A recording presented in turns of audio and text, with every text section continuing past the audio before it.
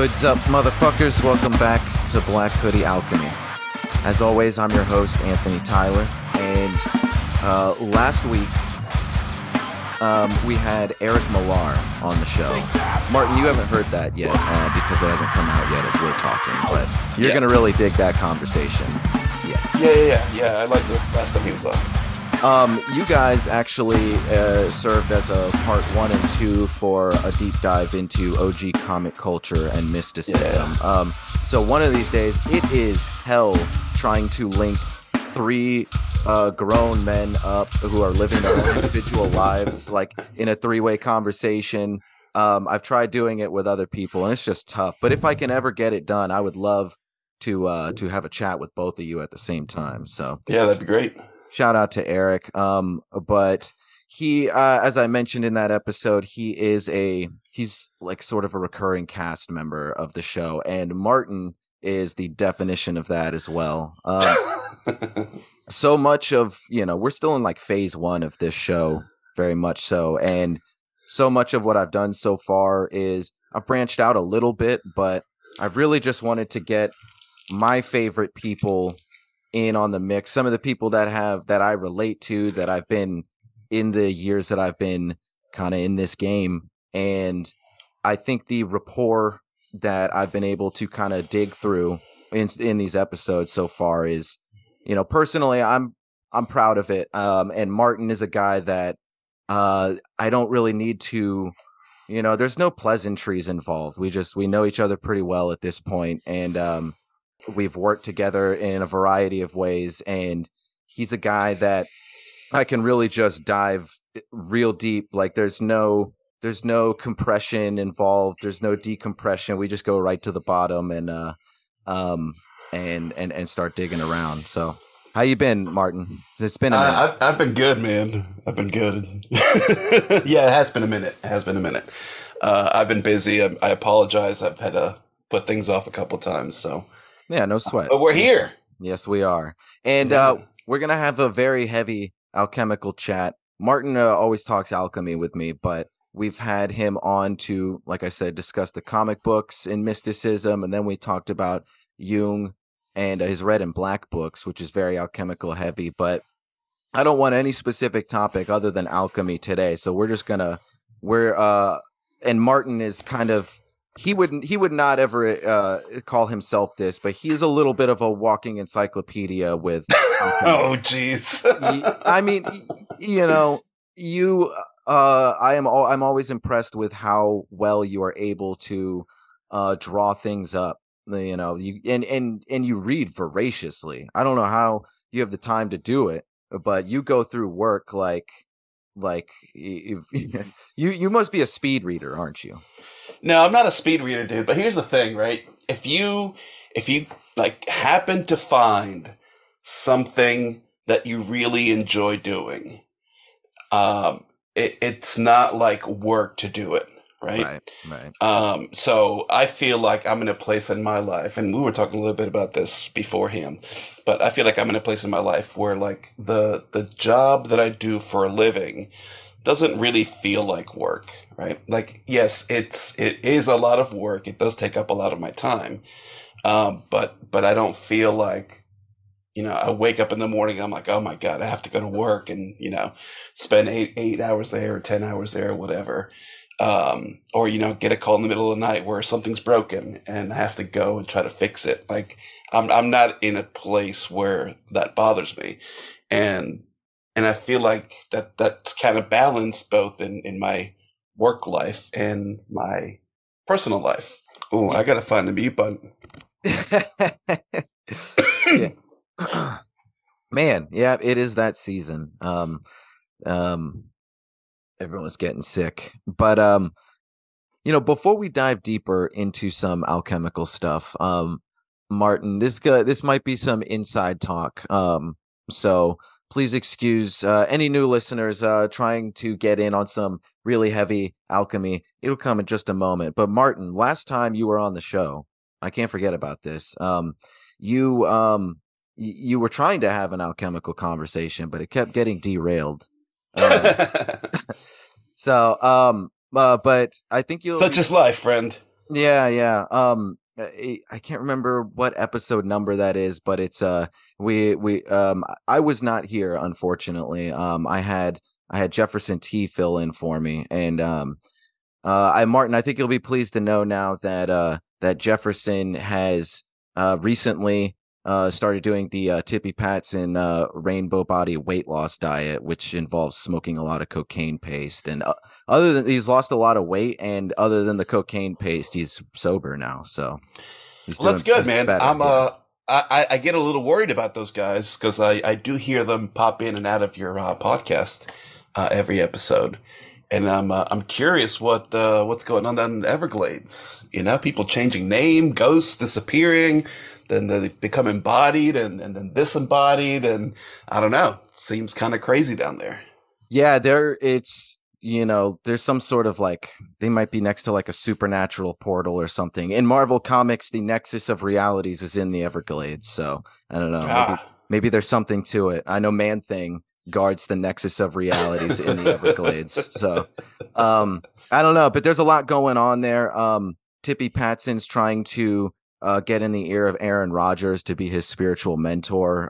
We recently lost Apex Monsoon. He's in the wind, our cosmic ghost pirate. We accidentally they accidentally changed the channel on him in the TV and all this stuff. So we're losing people. Silverback Commando's gone, so we're entering a new phase of the League of Extraordinary Gents. But yeah, so we're gonna have to get you back in on the mix with some of those guys eventually. I know how much you enjoy talking with them.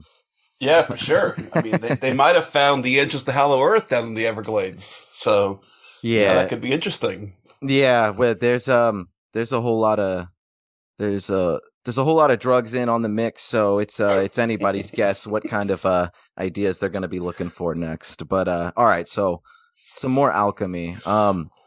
Martin, we were talking before recording about the 7 stages of the alchemical process, and how in an application sense, a psychological application, it it can be used as a sort of roadmap similar to something like the stages of grief or something. And we were talking about, I've been pretty open on the show.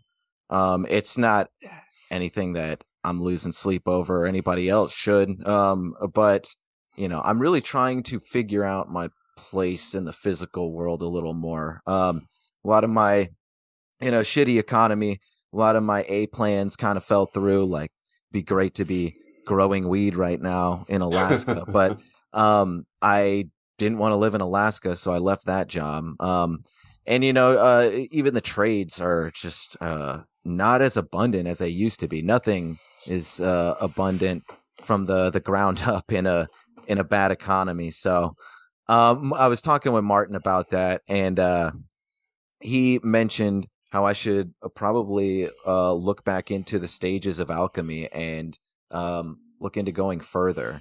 And as I'm Yeah, Googling here, apparently there are also 7 stages of grief as well. I didn't realize it was the same number. So yeah. 7 stages of grief. You have the 7 chakras. You have all kinds of stuff that relate to each other. Um, yes, 7. You want to go into the number 7 a little bit? I'm sure you have some to say on that. That's very numerological. It's kind of indicative of like heaven itself, if you will, right? yeah, well, you have the seventh heaven, right? That's where God resides. Right. So it's all very connected. I think it's just like a general human condition thing, right? Like people are like pattern recognition machines. And I know some people listening are probably like, I can't believe he's comparing people to machines. But I mean, like that's kind of what we are in a sense, right?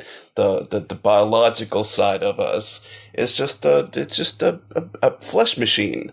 Um, and so you get an input and an output comes out, and part of discovering your true self in a way, if you want to use those words, through something like an alchemical process is figuring out like the part of you that isn't this machine, right? The part of you that is kind of an aspect of the whole. And I thought it was interesting that you brought up 7 stages of grief because I hadn't even thought about it. But the folks that came up with that, or like the steps in like Narcotics Anonymous or Alcoholics Anonymous. Um, a lot of the stuff is like a weird what do they call them? LMM, is that what it's called? Like a Ponzi scheme based on like esoteric concepts. Oh yeah, Um, right. I feel yeah, you. yeah, yeah, yeah, yeah. And so I'm not surprised that that's in there, but like, just because you have this like Ponzi aspect to it doesn't mean that there's not some truth to it, right? And particularly with something like AA. Um, Originally that kind of stuff was based on like Christian ideology. And obviously, as it moves more into the mainstream, some of that stuff gets taken out.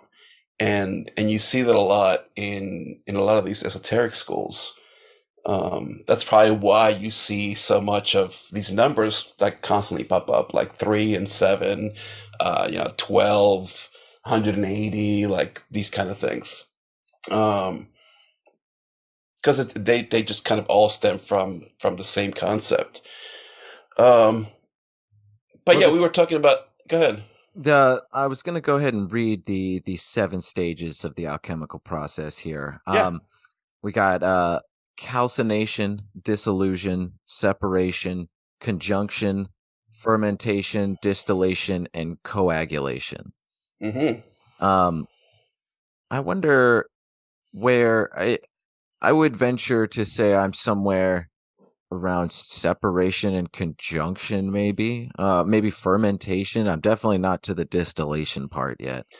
Yeah, I would say you're on a good path then, because part of resolving whatever conflicts you have is being true to yourself, right? And to being in touch with where you are in these stages, right? So I would say, yeah, you're probably around somewhere in the separation stage. No, thanks for putting me back like to possible stages from where I first. I appreciate that. No, I'm just showing. This It's is all listen, spitballing here, food for thought. this is like if you're when you're in high school, right? If you ask a man how many women he slept with, he'll give you double the number, right? And if you ask a woman, she'll give you half the number, right? Mhm. So it's the same thing here, right? If you're aware of what the stages are, right? How are you going to know if you can move on to the process of the next stage if you don't know what stage you're in, right? Um, So that's true. why yeah, you see like all these gurus on YouTube or whatever, talking about how they're super enlightened and you should send them money. They're probably in like stage 2, dude. You know what I mean? Like they caught a glimpse of the abyss, and all of a sudden they think they know everything.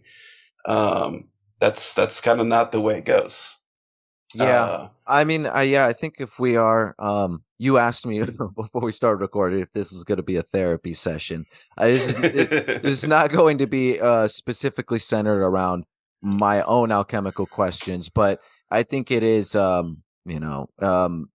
worth. It's a worthwhile example, and it's a question that a lot of people have. Just trying to fit in to the world, with the world around them. I think I've been caught up in the dualism of the alchemical process a lot sure, lately, and which is quintessential to the alchemical mindset. But you brought up these seven stages here. It was almost like, obviously I've been well aware of these things for a long time, but I kind of briefly just forgotten about it. It was like, oh, of course. Why haven't I been contemplating this a little more? So I think well, that, and the journey never stops, right? So once yeah, you get through the 7 stages, it doesn't mean that you're at the end. right.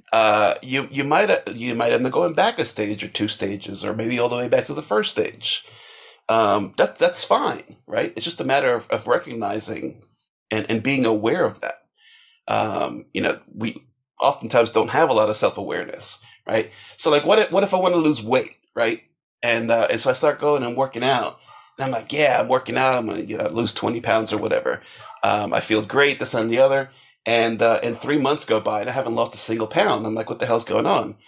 Well, I'm not aware that I'm eating a pizza every day, so obviously I'm not going to achieve my goal if I'm not aware of all the steps in the process. So, once you see that, you're like, okay, well, maybe I shouldn't eat a whole pizza. Let me eat a half a pizza. And then you start losing a pound here or there, and you're like, okay, cool. Like, this is working. So now let me eat a quarter of a pizza instead. Right. So you Right. still get your pizza, but now you're aware of what it is that you're ingesting. Now you're aware of what works, what doesn't work, and you can keep moving. Right. That's all it is. Like, I think people like try to, you know what it is. It's just this like weird necro-capitalist society that we live in, um, where like everything is about just ultimate self-fulfillment and making money in the process. Um, I'm quite a bit older than you. How old am I? I'm 42. 42. That's why I started reading Kabbalah this past year, because I'm finally old enough. And Oh, yeah, I forgot about that. yeah, yeah, yeah. For anyone that doesn't know, just for contextual reference, I will be 28 in February. It's Yeah. so yeah, Yeah. there's a little bit of a difference. Yeah, yeah. So I was in high school when you were born. I mean, that doesn't mean anything, right? Because I know some 50-year-old men and women who are a lot less mature than you are, right? So it's the age thing is irrelevant. Right. I It's just kind appreciate of it. a maturation thing. Yeah, sure. But Martin And does, he's got a lot more under his belt than I do. And that's not a sexual metaphor. That's that's a knowledge metaphor. And no, I really do appreciate you, Martin. You edited my book Hunt Manual. So yeah. without stroking your ego too much, you're put together, and I've seen you from a distance go through hard times and really come out on top. And yeah, I respect you, man. You're a little inspirational. Thanks, buddy. I mean, Yeah. that's part of the process, right? Yeah. You can't. I tell my kids all the time, you can't not put yourself in a situation because it's going to be hurtful, or it's going to cause you grief or pain or anything like that. Um, you just have to deal with it, right? Hmm. Life is suffering, right? Yeah. So why just deny that? If you deny that, you're never going to grow. You're just going to be a child for the rest of your life. And props to you, because I think that even if you feel like you're going through a hard time, I think once you figure all that stuff out and you come out on top, then you're going to be a better person for it, right? And hopefully you realize that when that happens, there's going to be something else that pops up that's going to kind of put you in a state where you don't know where you should go. And I hope you realize by that point that that's okay, right? You just got to face it head on and keep going. Yeah. Otherwise, you're never gonna create the philosopher's stone, buddy. You Yeah. know what I mean? Amen. Um, So yeah, it's funny. I was talking, not in very serious terms, but I was talking to my wife because she she sent me this study. You talk about how well put together and stuff I am.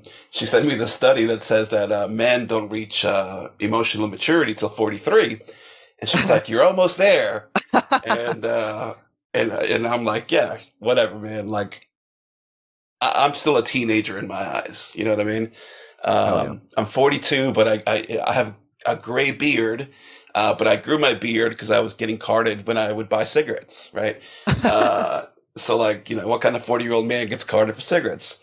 I don't smoke anymore though, by the way. I did quit smoking. Oh, Uh, really? Good. yeah, That's yeah, yeah. great to hear. It's one of those things. I quit drinking years ago. I think it's been about 4 years now, 3, 4 years. And I was like, maybe I should just not smoke. Like there's nothing to it.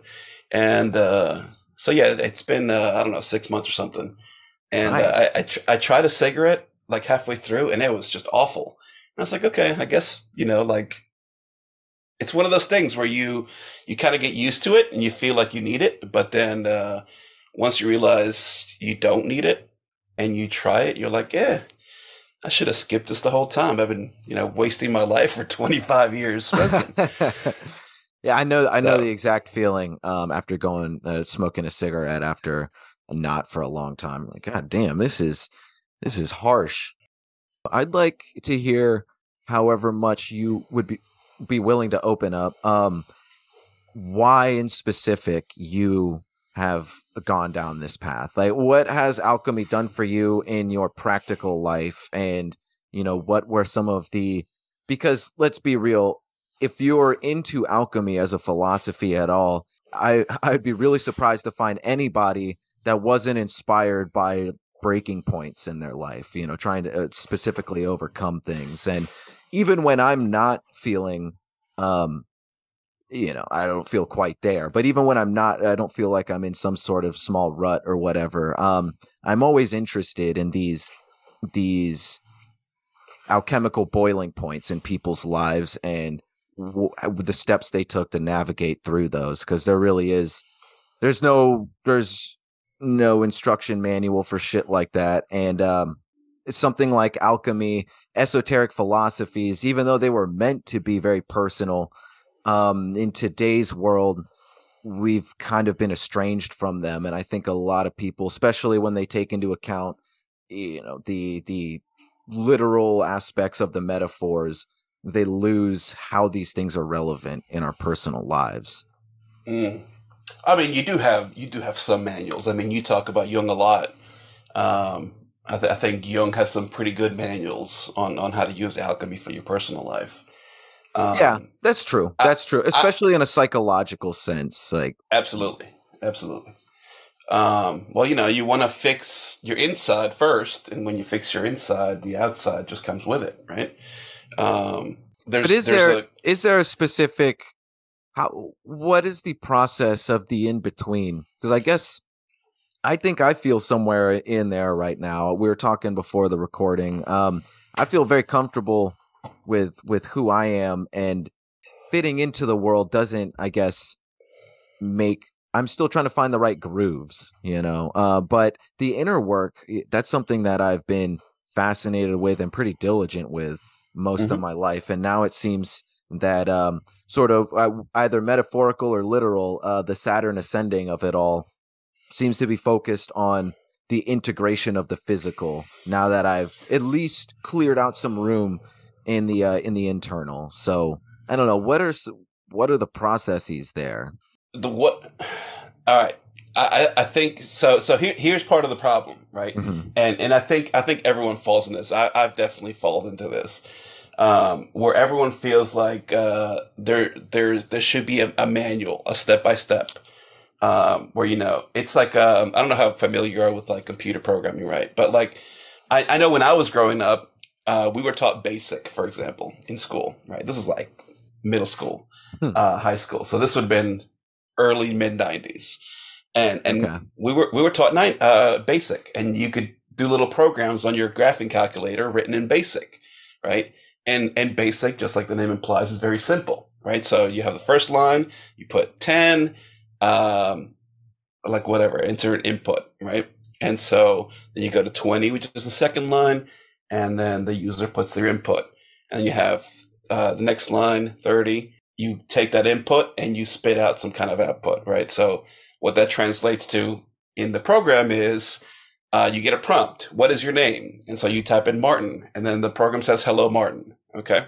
Hmm. I think a lot of times people expect some of these things to work out that way. That's kind of one of the reasons I have the podcast on hold, right? Because I was getting all these people sending me emails and DMs on Twitter and all this, saying like, "Well, hey, I have this problem. How do I fix it?" And like that's not why I'm doing the podcast, right? Right. I'm trying to do my own exploration. There's plenty of people that can maybe give you that. Maybe you just haven't found the right group to go to that. And a lot of times the way to really find out the answer to that problem is to figure it out yourself, right? Because if you Yes. don't, then you know eventually you might find the answer, but you don't know how you got there, right? Because all you're doing is following steps. So what if it happens again, right? Are you just gonna like go back and find that book and be like, okay, let me go through these steps again? Um, it doesn't work that way, right? Everyone's got different experiences. That's why we're all different people. You have this, we're all emanations of God, right? This is where we kind of can mix in some of the different things that I'm interested in. If we're all emanations of God, then that means we're all different people because God is experiencing different things. And so if Martin's experience was the same as Anthony's experience, then I would just be Anthony, right? Um, but that's not the way God works. God is trying to find an infinite number of experiences because God is infinite. Um, and so there might be similarities, right? Because you have the human condition. So everyone goes through similar things, but we don't all go through the same exact experience, right? It's not like Groundhog Day, um, just with a bunch of different people. And so you can get some kind of direction, yes.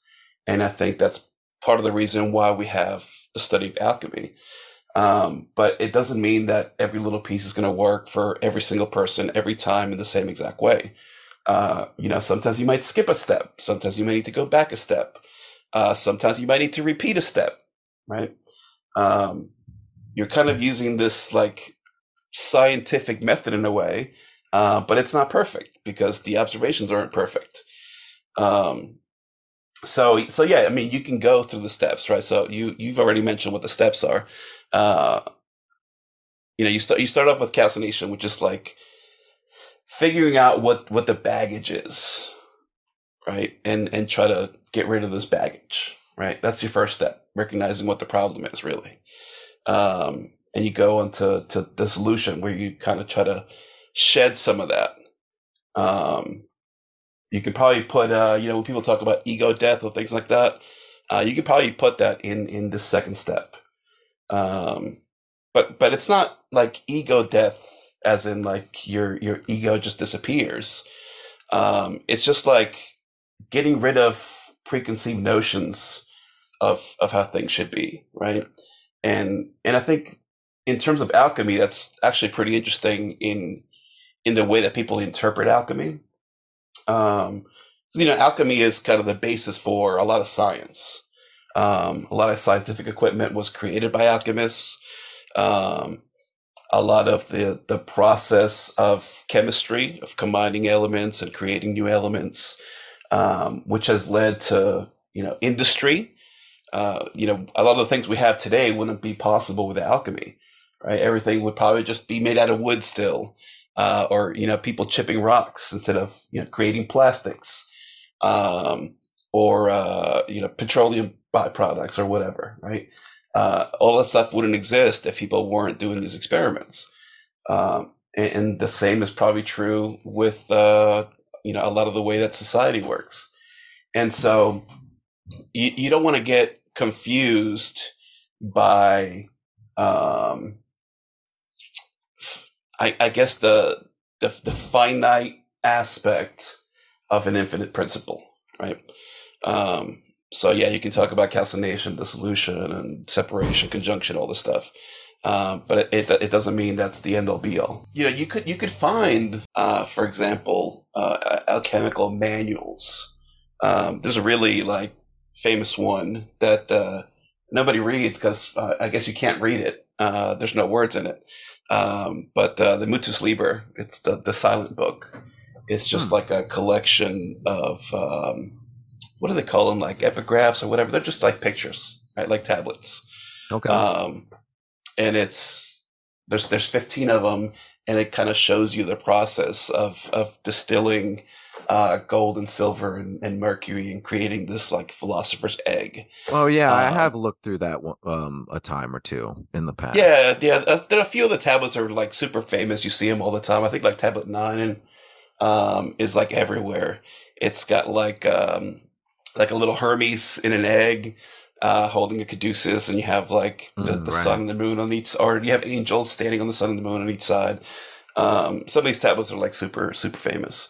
Um, but like if you start going through all the tablets and you start reading them, it's like reading a silent comic book, right? because they're kind of done in strips. A lot of these are like triptychs, so there's 3 panels. Um, a couple are a bit more, maybe like 5 or 7 panels.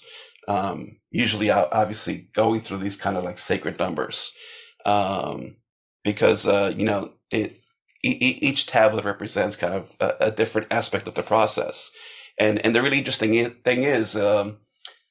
Like in this book, for example, you have the cycle repeating like multiple times. I want to say it's probably 3 times that the steps repeat, and so you have tablets that kind of look very similar, but when you start analyzing them, they are very different. Because part of this process is that you're constantly going through the process, right? And so as you complete a step and go to the next step and you achieve your final product, you take that final product and you start refining that. So you bring it back to the first step, and you start distilling it and fermenting it and going through all the steps where you get to a next level. And hopefully by the end, you can kind of get somewhere closer to the top rung, right? But just because the tablet ends doesn't mean that the process ends, right?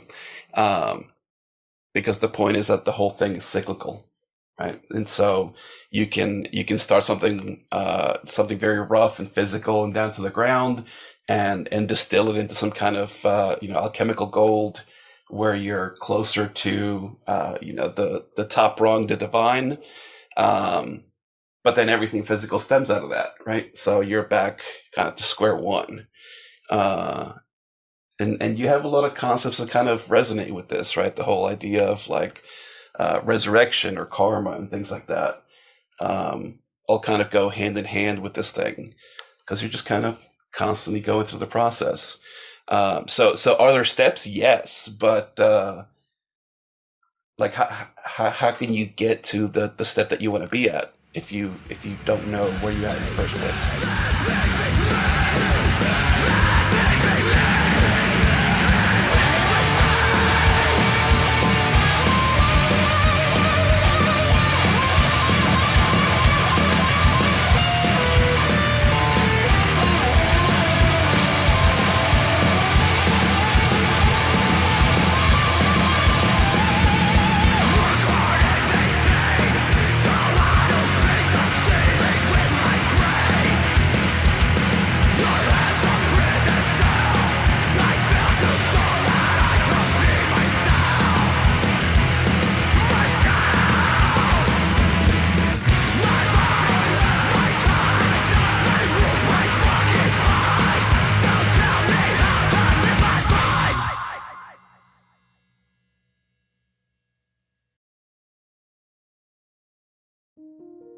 Well, howdy do, everybody. It's your good old friend Tippy Patson here from the League of Extraordinary Gents, and today I have a special message for you. I'm trying to petition to get into the ears of NFL quarterback Aaron Rodgers. You see, I got thinking recently, and y'all remember how Justin Bieber had that really cool shirtless pastor that was always like hanging out with him and like vanquishing his spiritual foes, and to Aaron Rodgers, I want to be that for you. I could be your hot young shirtless pastor, but like not in a gay way, but like in like a spiritual Rambo sort of way. Yeah, and because I understand that, some time back you done took some ayahuasca in Peru, and it kind of messed your game up because you met Mother Ayahuasca, but you also met the Hat Man, Aaron Rodgers, and he's been done scaring you on the football field. I got some quotes here. Aaron Rodgers, you were done saying like he will sometimes appear in the distance, usually veiled by darkness, holding the corpse of a dead rabbit and sometimes a blade. I just kept throwing the ball to the Hat Man, and he was always wide open, floating high above the rest of the players, and it was so scary I just had to do it. And teammates done been quoting you saying that you got lights flickering on and off in the locker rooms, and you done scared to be alone out there. So please, Aaron, I beg you, let me, Tippy Patson, help you out there, buddy. I could show you the Ford's way. I could get you wrestling gators out to here in the Everglades, and we'll get you throwing a tight spiral to that hat, man, in dang on no time, buddy. So come on, Aaron Rodgers, let Tippy Patson be your spiritual mentor, and that's it for now, folks. Help me get in the ear of good old Aaron. All right, take it easy.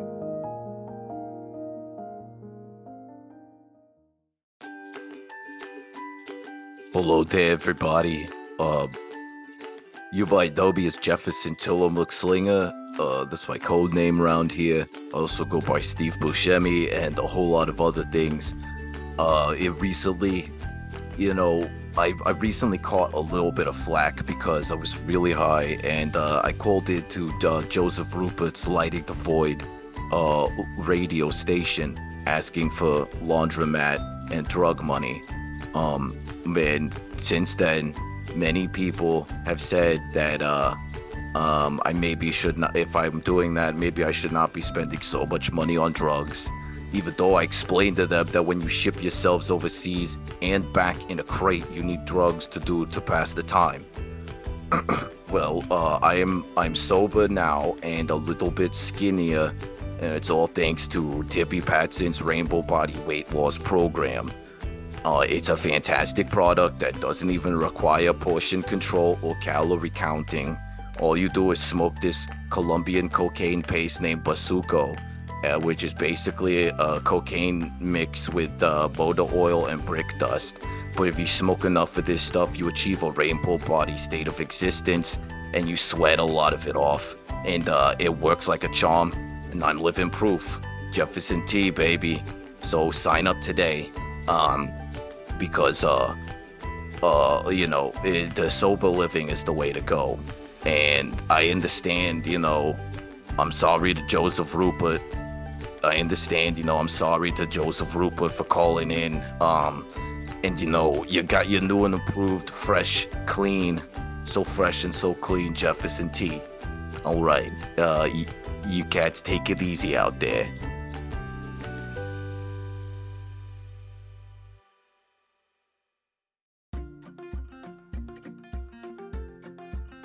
Greetings, Brotendo. It is I, Muscle Tornado, and, I've got some news that makes my heart a bit heavy.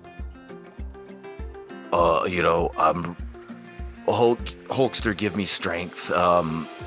Firstly, you may have heard that our friend Bayou Jones went missing overseas, and then our cosmic ghost pirate has been, accidentally recently stuck into this heavy wind-up television set. And our friend Silverback Commando recently ran out of LSD after a years-long bender and has fallen into an existential crisis in his sobriety. Well, Silverback seems to have hitchhiked out of here. He's gone. And this morning I accidentally changed the channel on this shitty wind-up television set, and now I can't find my cosmic ghost pirate anywhere. And on top of that, as some of you may know, I've lost my hand and my eye lately, so I have a pretty sweet hook and eye patch, but I'm tired of everything being taken away from me, Broseph. Hulkster, give me strength. Vin D for life, baby. Come on. What do I need to do? Just maybe I really am transforming into a pirate. But whatever. Something's gotta give, right?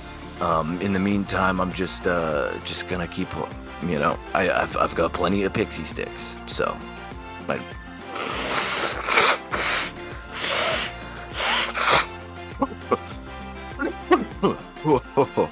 Oh God. Well, just cross the bridges as we get there, right? Muscle Tornado is over and out.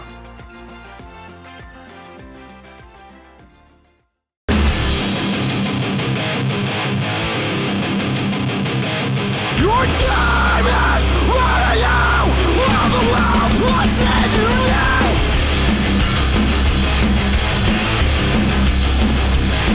Your time.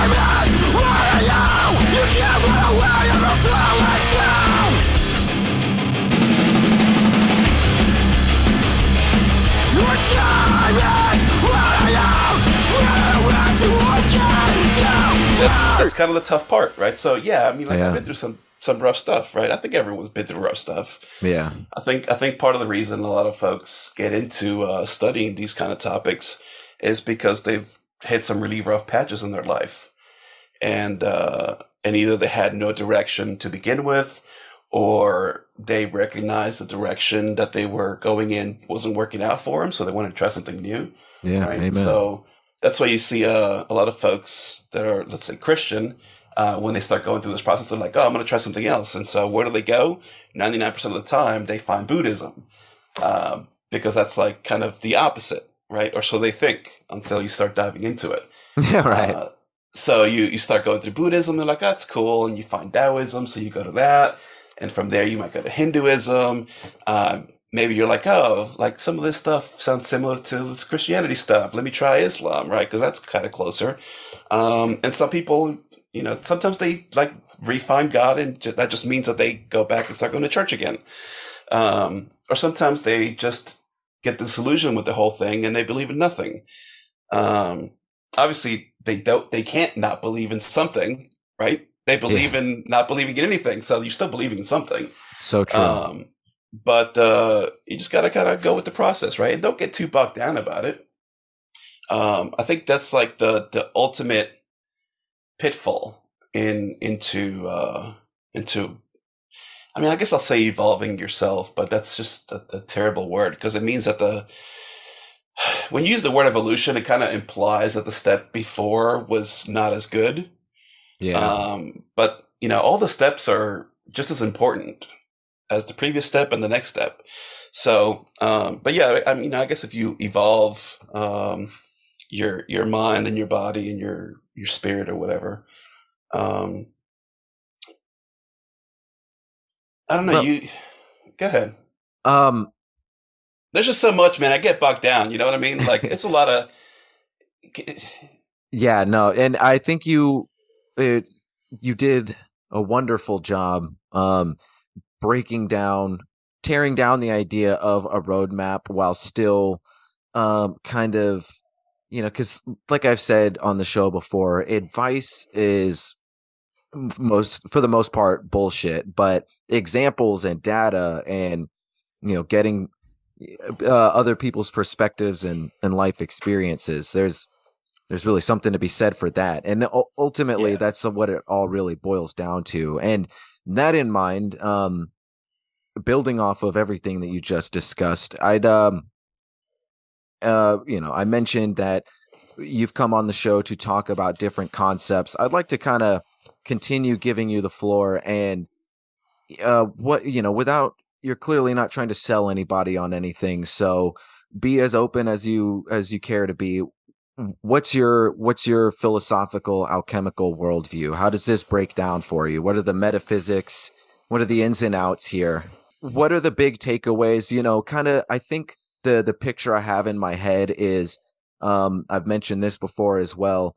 Jung, at the end of his life in that BBC documentary, he said, "I don't need to believe in God. I know." What are those things that you feel certain about, that you feel comfortable, not in a pushy way, but in a experiential way, that have contributed to your philosophical worldview? Yeah, no, and I 100% share that same sentiment. I've had many experiences, and in particular over the last, I don't know, 2 or 3 years or so, that convinced me that there's no possible way for it to be otherwise. And sometimes that gets interesting, right? Because like my wife, for example, she grew up in like a Southern Baptist household. And, none of them go to the church anymore, but she grew up in a Southern Baptist household. And so she's very jaded towards the idea of God and Jesus, right? Mm-hmm. And I don't care either way, right? Jesus is just a manifestation. Muhammad is just a manifestation. Buddha is just a manifestation. They're irrelevant, if I want to put it that way. What matters is that I know for a fact that God exists, right? To me, God is not like a bearded man in the sky, and that's where she and I differ. Because if I say, well, yeah, there's no doubt God exists, God is everywhere, she'd be like, God's a little bearded man in the sky. I'm like, okay, well, you don't understand what I'm saying, right? So I'm not going to argue with her about it. She's not in that place in her life, and she doesn't care to be. And I don't need to impose that, right? Because the only thing I can work on is myself, right? So you work on yourself, and then everything follows out behind it. And her opinions have changed a little bit as a result. I know that she's seen a lot of growth in me since we've been married, right? We've been married 10 years, 11 years almost. Nice. So I know she's seen a lot of growth in me. Some of it, I mean, she might think for the better, some for the worse, right? Like I mentioned before, the fact that I seem so nonchalant about a lot of things kind of rubs some people off the wrong way. And, professionally, it's worked wonders for me, right? Because I've managed to move up in my place of work because I'm so nonchalant, right? And some people might consider that kind of a bad thing, right? This guy is like a total douche. He doesn't care about anything. Well, I mean, it's kind of true. I don't, because I care about everything so much. And that's just the way that I view it, right? Every moment is just a passing moment, right? So why am I going to harp on something? If I made a mistake, oh, well, I made a mistake. Let's just move on. We'll fix it on the next go around, right? Yeah. If it's a really bad mistake, okay, well, you got to deal with the consequences. You can't just go run away, right? You can't go hide in the woods and, join a monastery or whatever.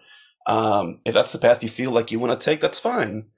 But it doesn't fix anything, right? And eventually you might recognize that you're missing something. You might recognize the path that you're on isn't quite right. It's not fulfilling enough. And the reason is because you've kind of put one part of yourself to the wayside. The point of alchemy, following the alchemical process for yourself, is kind of this unison of opposites. Everyone talks about burn books because books are evil. Like, why? What the book do to you, right? Like, is the book coming after you and trying to murder you? No, right? People talk about what's. I live in the South, so we see this a lot. I'm sure you do because you're in the South too. But they have like the drag reading nights at libraries, and so they go and protest the drag readings, and I'm like, why? They're reading books to kids. Right? Like, who cares? So you don't like the fact that they dress up as women, right? Or women dress up as men. Like, what difference does that make to you? Are you so insecure in yourself and your own beliefs that you feel like you have to protest it? I agree. What kind of God do you believe in that doesn't love everybody, right? So God only loves everybody if they're only Christian or only Muslim or only Buddhist or whatever. Like, that doesn't make any sense, right? If God is one thing, then everything's one thing. And so we all love each other and have a good time, right? Maybe you want to go smoke weed or have a couple drinks with your fellow God. Great. But then, we start fighting each other. It's a whole different thing, man. You can't get anywhere with it. That's why I don't follow politics. I don't care. It's all a joke, right? Yeah. They're all the same people, just trying to pit one against the other, just so they can, stay in office and get some extra money. I don't talk politics, but that's the way it is. That's just the way our society has been formed. That's why I prefer to use necro-capitalism as opposed to just capitalism, right? So the difference being in necro-capitalism, the system itself uses the dying of people in order to further itself and make more money. That's all our system does, is just create more suffering, right? So how do you get yourself out of that is what you should be thinking about. And if you decide that you need to stay in it, right, because you have a family or kids or whatever, how can you continue to be a part of the system without entrenching yourself into some of those things, right? And I battle with some of that stuff because the company that I work for is a large worldwide conglomerate that has their hands in a lot of things that I might consider shady. Not the CIA. not the CIA. But some of those things, like how can you go without it, right? Like my wife won't buy Tyson chicken, right? Because they keep chickens like all in cages. So like she only buys like free range eggs. Cool, that's great, right? So you're not complying with the suffering of chickens by buying free range eggs. That's cool. But then like you buy stuff on Amazon and get it shipped every day, right? So like do those two things make sense, right? Like you're not going to fix everything by yourself if you decide to continue living in the world. But there are certain things that you can control.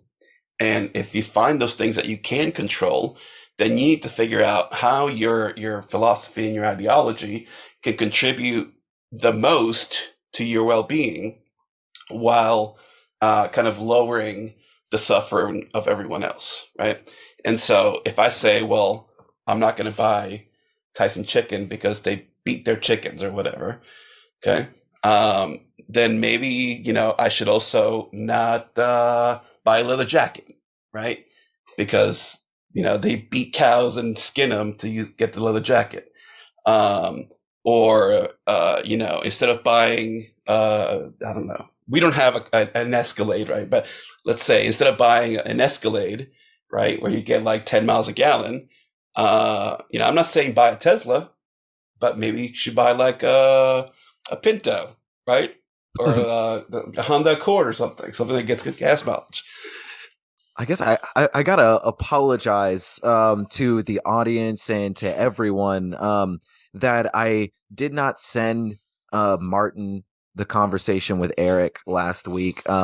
It just because, man, it's so synchronous. You're really touching on you're following through with some fascinating concepts like necro-capitalism and being trapped in the machine, so to speak. We did. So I have to bring this up because I know that you will have more than enough to draw from without having listened. But we brought up the 2-part run Marvel Ruins in that conversation. Oh yeah. And we kind of got into it was the book. I haven't read it, but Eric walked us through a little bit of it. Life Inc. by Douglas Rushkoff. Are you familiar with that? Yep. So we really got between Marvel Ruins and Life Inc. We got into some really darkly fascinating territory of like the idea of being trapped in the dark timeline. What do you think about that? Listen, I'm not trapped anywhere, buddy. I'm in all timelines. Hell yeah. Yeah. If you do enough psychedelics, you are everywhere, buddy. But that's a good answer. And yeah, I never told the story, but there was a little, like a brief period where I was doing some serious experimentation. And I can tell you, I don't know, I assumed it was me, but I met me in like 5 different lifetimes. It was awesome. Wow. Yeah, it was crazy. I mean, I assumed it was me because like we weren't talking. But it was weird. Like I would show up in a place, right? And like I see this group of people doing stuff, and I'm looking, and all of a sudden, like I guess they sensed me and kind of looked at me, and they're like, "Oh shit! Like what's going on?" But anyway, so the dark timeline. Damn, no, you just reminded me of the moment in Interstellar where they get that like warp where like someone's reaching out, and then it turns out that it's Matthew McConaughey the whole time. That's weird. I just watched that this week. Like I watched it Thursday night. No shit. We got some alchemical mojo in this conversation here. Listen, if I kept track of all the synchronicities I get every single day, it would blow your fucking mind. Okay, like I mentioned earlier. I mentioned earlier about my grandma passing away yesterday. I was thinking about my grandma Friday night, right? Mm-hmm. Because her birthday would have been today, and so I was like, oh man, like my grandma's birthday is on Sunday, so she'll be 85. This and the other. And I was like, that's so weird. I was like, I should see what's up. Like she hasn't been like communicative. She's had Alzheimer's for a while. Mm-hmm. But I was like, oh man, I should see if I can reach out and talk to my aunt, because my aunt was kind of taking care of her, and didn't think much anything else about it. And then I got the news, the following day about it. I was like, oh man. And this is like an everyday thing, right? It's just the life that I live is like total fiction, dude. That's like, that's why when I tell you, like, I have no worries, I literally like have no worries. Like, it doesn't mean I don't get worried, by the way. So stuff may happen where I'm like, oh man, like, how am I going to deal with this? But that's just like a reflex, right? Right. You don't have What, active worries. no, I don't have active worries. It's Yeah. that Buddhist saying, reach enlightenment, chop wood, carry water. What is it? Before enlightenment, chop wood, carry water. After enlightenment, chop wood, carry water. I'm not saying I'm enlightened in any Right. way, by the way, right? But that's just the way it is. Like, it doesn't matter where you are in your life, you're still chopping wood, carrying water. And so once you realize that, you're just like, whatever. Like, I'll just keep chopping wood, carry my water. Very poignant. That in mind, do tell about the dark timeline. What do you think? Because either way, it's very interesting food for thought. I don't know how literal I take it, but regardless, you can get into chaos theory and the statistics of it all. It is, Eric brought up something that sticks with me: the idea of, at least in metaphor, like suffering in. If we are in one timeline and we're suffering now, maybe it is to shoulder the burden so that another one of us may, in another timeline, may be doing better. Yeah, I mean, that's kind of the karmic cycle, right? Yeah. All right, the dark timeline. I gotta take my watch off. This is hurting my wrist. All right, so got to get serious now. Watch is off, everybody. I'm trying to think how I want to approach this. Yeah, it's a strange concept. Well, the problem is I don't want to get into like conspiratorial territory with things like the fourth turning or anything like that. Sure, I don't even know what that is. But yeah, as disclaimers, we're not getting into Mandela effect territory. We're keeping it classy. Oh, we might. Might we? I mean, the idea of things being changing is not. It's a fun premise, but the actual concepts of Mandela effect, I mean, it just seems simple enough to be eyewitness accounts gone awry. Like court cases on a grand scale, eyewitness accounts. I don't. The Mandela effect's never been very compelling to me, but I want to hear you go in whatever direction your brain takes you. Like, let's hear it. All right. All right, so you've read Philip K. Dick. Oh yeah. Okay. So you know his whole thing with the exegesis. Oh yeah. So Philip K. Dick's got this story where he was like, I'm gonna paraphrase it, okay, because this happened in the 70s, I believe it was, mid 70s, and we're at a whole different time. So Philip K. Dick was chilling at home watching Netflix and got hungry and ordered a pizza, and the doorbell rang, and he went to the door, and the pizza lady had this Jesus fish necklace hanging out, and Philip K. Dick said, "Whoa, I know that symbol." And she said, "Praise be, brother." And all of a sudden, the magic incantation kind of made him snap, and he was back in ancient Rome, hanging out with the homies, maybe in Greece, drinking some Kikion, right? It's really Bill and Ted vibes. Yeah. You know what? I need to rewatch that. Yeah, me too. It's been a while. Yeah. All right, so maybe I didn't upgrade it much. Maybe I'm still stuck in the 80s then. But yeah, so he's back in ancient Rome, and he's part of this secret sect of Christians that are being persecuted by the Romans. And so he realizes the famous line that he says that the empire never ended. And we're just kind of stuck in this like weird, it's not like the Matrix, but it's similar. It's a simulacrum of a reality where the Roman Empire is still around, right? Except, like in the Matrix, we're now in the year 2200, and we're all just kind of plugged into this simulacrum where we believe it's 2023, and everything's cool, and we're all free people free to do whatever we want. Meanwhile, Caesar is controlling us from his tower with the Illuminati. So I mixed up a lot of concepts on there on purpose because it's kind of a fun story to tell. Yeah.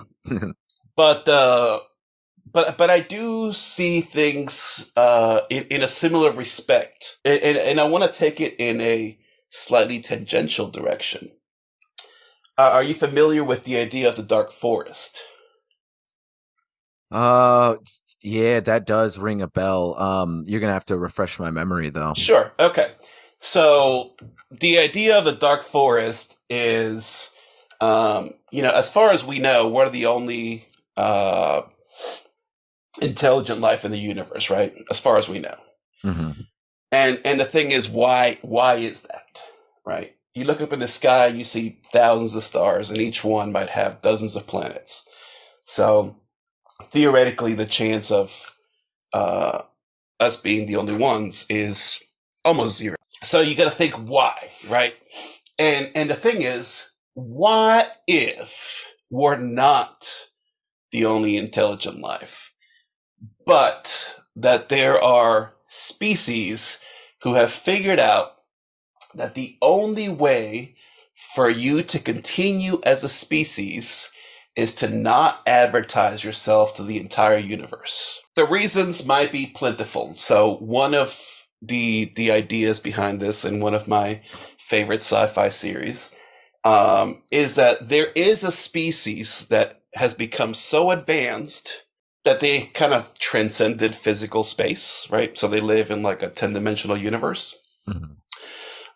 But they have kind of left these machines behind whose sole purpose it is to kind of remove any other species that achieves a certain level of technology. Okay. What's the name of this series? This is familiar. Three-body problem. Yeah. Okay, I haven't read it, but I'm familiar with it. Keep going. If you haven't read it, you should read it. It's a trilogy. They're all fantastic. The first one's the best, of course, but all three are great. There are like offshoots written by other people that are okay. Like they add to the mythology, but they're not part of the trilogy. Gotcha. There is a like TB version that came out in China this year. Huh. You can watch them all on YouTube. They're in Mandarin with English subtitles. And Netflix is putting out a series next year, I believe. Oh shit! Okay. Based on the books. Yeah. You can find the trailer for the Netflix series. It looks pretty good. You might not understand anything that's happening in the trailer unless you've read the books. But anyways, so what if this is the case, right? This is one of the things that pops up in the series. There's like a ton of other things, right? Because like in this series, one of the civilizations has kind of progressed enough technologically through like all these disasters, right? And so they have like eras or ages because they don't know this, but their planet has multiple suns. This is why it's called the three-body problem. The three-body problem is like a real scientific thing where it's like extremely hard to resolve because of the way that gravity interacts, all the gravitic fields interact with each other in a system with three bodies or more, right? We only have two bodies, right? We revolve around the sun, okay? That's what they say in the books, at least, okay? It might all be fake. We might just be on a flat Earth, and the sun just what does it do? Does it wobble? Does it go left? I don't know what the sun does here. But in the textbooks, okay, we live in a globe and we revolve around the sun, and so they, through this whole complicated process, you learn that this civilization has that they have persisted through like dozens of these eras where, and they don't know why like the eras happen. So like when the planet is in a certain position, like the whole world freezes. And so what has evolved are these, beings that can basically like dehydrate themselves. And then, like a few people are left behind in like a bunker. And so when the sun comes back out and it's like, they can live their lives and plant crops and stuff, they like rehydrate everybody else. Right. And so they come back to life. So this happens for, millennia, Wow. dozens of ages. And eventually they discover, because somebody sent out a radio signal, that there is life on another planet. And so they think to themselves, our life here sucks because we don't know when our planet's going to freeze over or not, right? It might, and it might freeze over for a week, or it might be 20 years. These people obviously have a cool planet. Let's go get to their planet. And so they devise these machines made out of a single electron. They like fold it in multiple dimensions. And so when they unfold it, it basically encompasses the entire planet. And because they're machines, they're able to program these electrons. And so they send 2 to Earth, and it basically invalidates any results from like a particle collider, right? And so physics can't advance anymore, right? And so this is one of the reasons why, for example, we haven't made any like serious physics advancements in like 100 years or 50 years, whatever it is, according to the book, of course, because these aliens figured this out and they sent these protons down to Earth, and they're like messing up all the things. And so one of the first things you hear in this show and reading the book is that like all these physicists start to kill themselves because they realize that like physics doesn't exist, right? Oh, okay. Wow. And it's not that it doesn't exist, but all the results are being invalidated because of this machine. That's just physics as they know it doesn't exist. Correct. So anyways, long story short, you have this dark forest, right? So I find you can kind of mix in these two things in a way, right? So what if, this is all what if, right? This is like a sci-fi story I'm telling you right now. This is absolutely this is not reality, okay? But what fun is reality? Food for thought. Yeah, Fun exactly. food for thought. But what if all these things are true, right? People are just like mythology creation machines, right? So you ever get these things that pop up where you're like, man, I can't like research this thing because of some dumbass on like TikTok. You get this a lot. Like if you start diving into like serious, like esoteric and mystical and alchemical subjects, you look something up, and like the top 100 results are like anime characters. I feel you. Or like, something from a video game. Or like, a TikToker doing like a magic trick, turning a penny into a gold coin or a gold nugget or something, right? Like some stupid shit. You don't get like real results, right? And this almost makes you think like, what is going on that this is the case, right? Because the algorithm obviously is made to extract the most attention from the person on the screen, right? And so obviously people don't give a shit about alchemy or mysticism or anything of substance and value. People just like to be entertained, right? Because again, we live in this necro-capitalist society where all you do is extract. Well, you think you extract fun and enjoyment out of everything that you do, because you kind of programmed to think that this is what you should be doing. I have, a couple free minutes. Let me go play a game on my phone, or I'll hop on TikTok or YouTube real quick and, watch a video of some dude jumping off a building into a swimming pool. I don't know. Whatever people do, right? That's the way that the system's set up. And so if you want to start looking for any serious information, you're going down to like page, 50 of the Google results or whatever, right? Because that's where you might find stuff. Okay, again, like conspiracy theorists, for example, right? God love them. Because these people bring up certain things about the way that the world works, and how it's maybe not correct. And they might be wrong about the specifics. I don't know. But, they're right in concept. And so do I think that we're in a place in time where we're all Jesus, right? Like we're all paying for someone's sins? No. Okay. But do I think that we're a terrible species, and do I wonder how we've lasted as long as we have? Every day of my life. Okay. Every day of my life. Because think about it. How many people do you know that could survive if the power went out? Indefinitely, right? If every piece of electrical equipment got fried, how many people do you know could survive in that scenario? And I not can tell many. you, not many. And I can tell you, I've talked to a lot of people, because I'm very interested in the subject. I've talked to a lot of people about this. A lot of people said they would just kill themselves. Wow.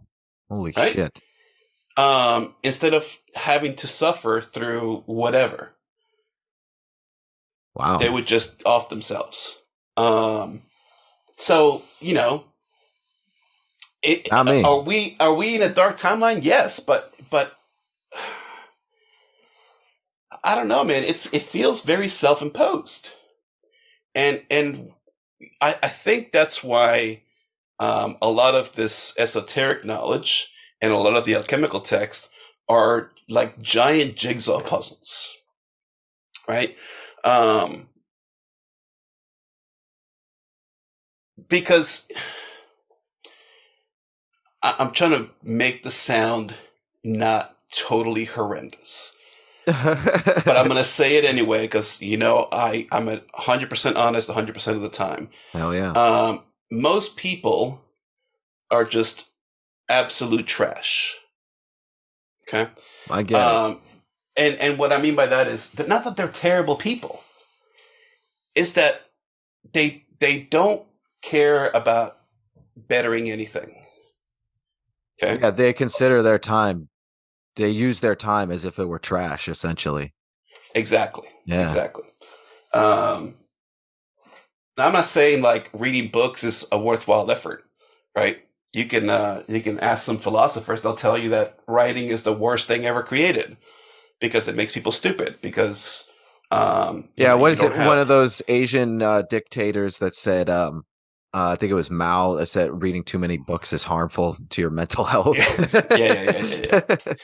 Well, and we laugh about Mao, but we do see that a lot nowadays. Again, particularly in the South, where people want to ban books for whatever reason. Yeah, true. True. So it's not just him, and Plato and Socrates said it too. I think more Socrates. Socrates hated writing. Really? He said it made people stupid. No shit. I don't know if I knew that. Yeah, because you don't have. So before writing, you would transmit things orally, right? And so you couldn't just go to your bookshelf and grab a book and say, "Okay, now I know the recipe to lasagna." Okay, and then if I make lasagna next year, I don't need to worry about it because I have this book that gives me the recipe to lasagna. You would have to go and cook the lasagna with somebody that knew how to make the lasagna. Right? And then, if you want to make lasagna again, what do? Well, you better fucking remember the recipe or you're not making lasagna. Right? You're making spaghetti and meatballs. Mm-hmm. Right? And this doesn't happen everywhere, by the way. So there's some really strong traditions in Japan, for example, that are still very reminiscent of oral traditions. So, like, to be a sushi chef in Japan, you're not going to sushi chef school, right, and getting your diploma in 6 weeks, like I'm sure you do if you go to like the hibachi place here in the U.S. Um, you you become an apprentice to a sushi chef, right, and you're cleaning dishes for 3 years and watching him, and then maybe he'll let you touch his knife, right? Like pass him his knife before he cuts the sushi roll. And so you're with this guy for 6, 7 years before you're allowed to even make a sushi roll. Damn. Sort of a beginning and the end, and an Ouroboros kind of question. Like, what got you into this specifically, and where is it taking you in the long run? I mean, what got me into this is just being frustrated when I went to church. Yeah. Again, I've mentioned this before, but I think that's probably true for a lot of people listening or that are into this kind of thing. And I mean, I remember like even being like super young, right? Like 6 or 7, and I'd be in church and they'd say something, and I'd be like, "What are you talking about? Like that's not even true." Right? And I don't remember like what that exact thing that I was saying wasn't true is, but I remember, I still have the image of me, like I remember what the building looked like. I remember that exact moment. And obviously it progressed as my life progressed. And maybe it's because of like other, I don't want to say traumas because there weren't traumatic events, but other things that happened. That I wanted to find an answer to because the system that I was provided with didn't have an answer, right? Which does make me wonder, like, how much of like our current societal issues are a result of the same thing, right? Where like maybe it happened to me long enough ago where some of those constraint mechanisms weren't entirely put into place in terms of like a society, right? Whatever the construct is. And whether like people going through that now or in 20 years or 100 years will still be able to go through that process, right? Think about it, like, suicide rates are up. Drug addiction, drug-related deaths are up quite a bit. I think, if I'm not mistaken, I could be wrong. I'm sure some statistics major can correct me. But I'm pretty sure that, like, within the last, like, 2 or 3 years, the number one death for people is now, like, a drug-related death. That wouldn't surprise me. Yeah. Because think about it, like, medicine's pretty good, right? So a lot of people are getting less sick for the most part.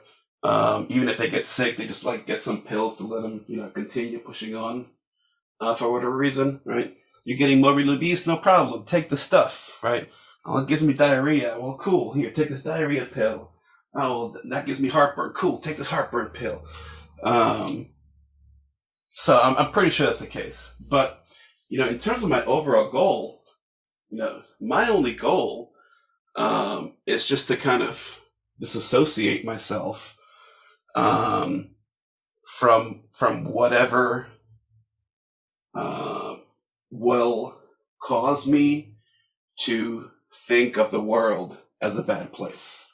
Okay, so I know I've just talked a lot of smack about society, but I don't think like inherently people are like terrible, right? I think we've just kind of been conditioned to act in a certain way. But I don't think inherently we're that bad. I think inherently, like, we're just a thing, right? It's like if you go into the woods and you get eaten by a bear, the bear's not bad because he ate you. The bear was hungry.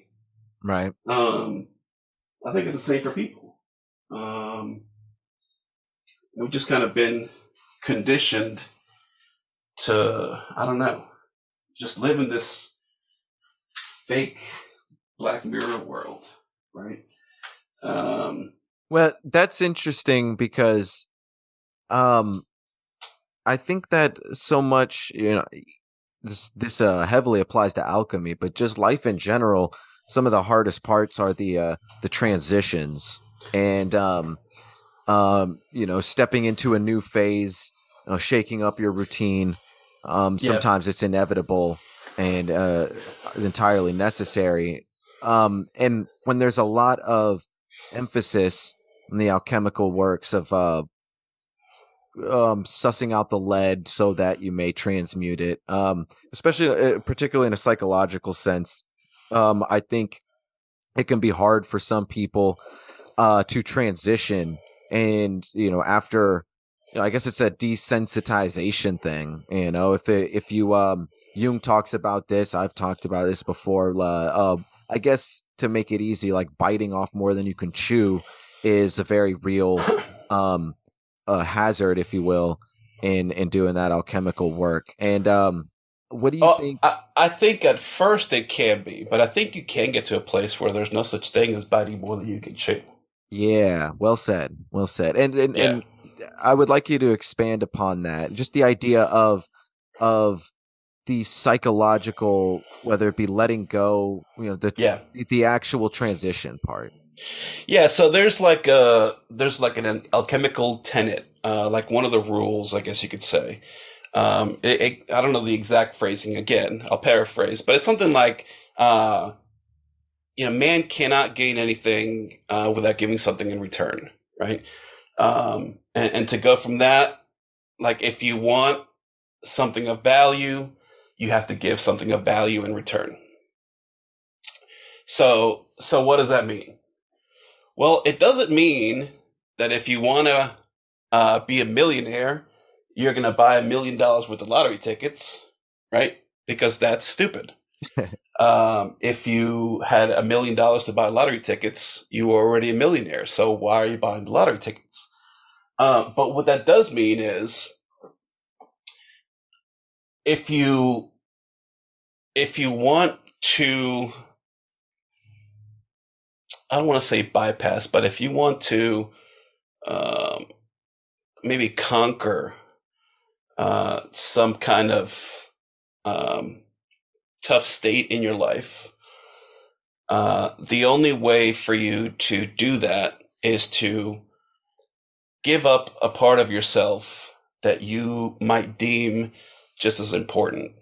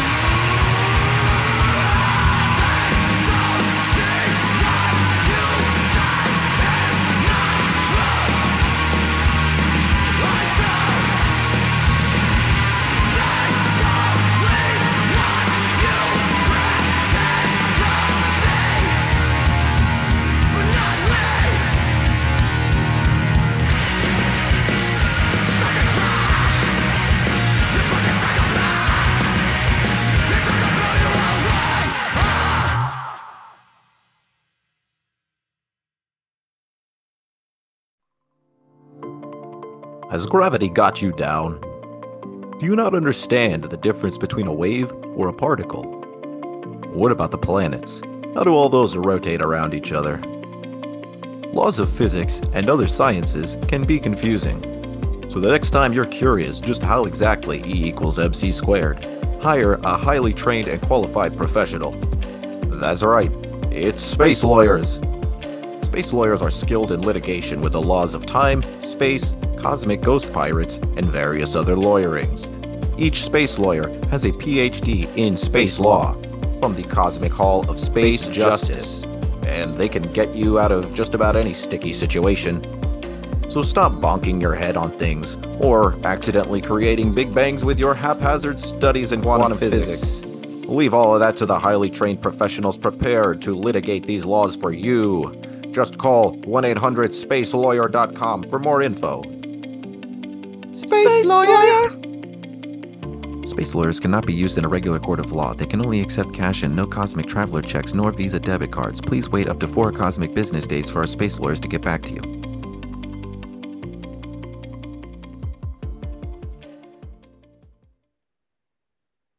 So I have talked about this in my podcast, and I might have mentioned it here. But I had a really interesting experience one time several years ago where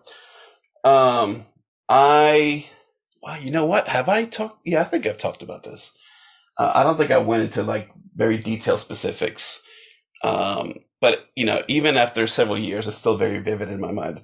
So I had this experience where I was taken to this place. And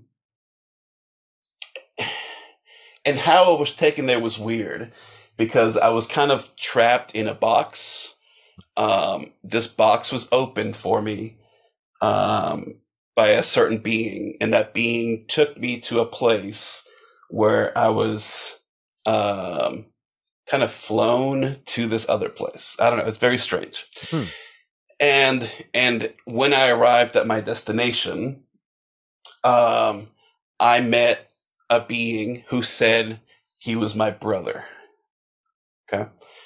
And we talked, and he explained to me like kind of who he was and what the place that I was at was. There were tons of other beings there. And he asked me what I thought I was doing, right?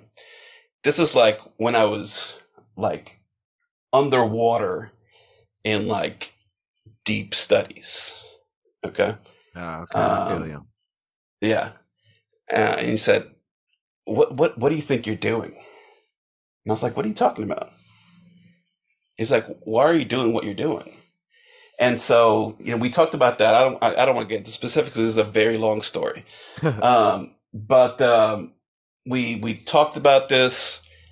He explained certain things to me about the cycles of the universe, we'll say, and how he was not going to allow me to continue doing what I was doing because it was going to kind of mess some things up. And so I had a choice. And the choice was to stop what I was doing or that I would lose everything. Okay. That was the choice. And so I thought not much about it.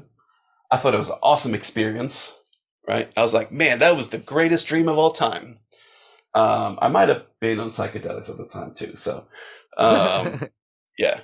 But I was like, man, that was so cool. Yeah. I was like, that's so cool. We should, I was like, I'm going to write this down. Right. And so I decided I was going to turn this into like a story. I don't know if I was going to be like a book or comic book, whatever, but I was going to write it all down. And so I started writing it, and let me tell you, as soon as I started writing it, shit started happening. Right. Like bad stuff happening.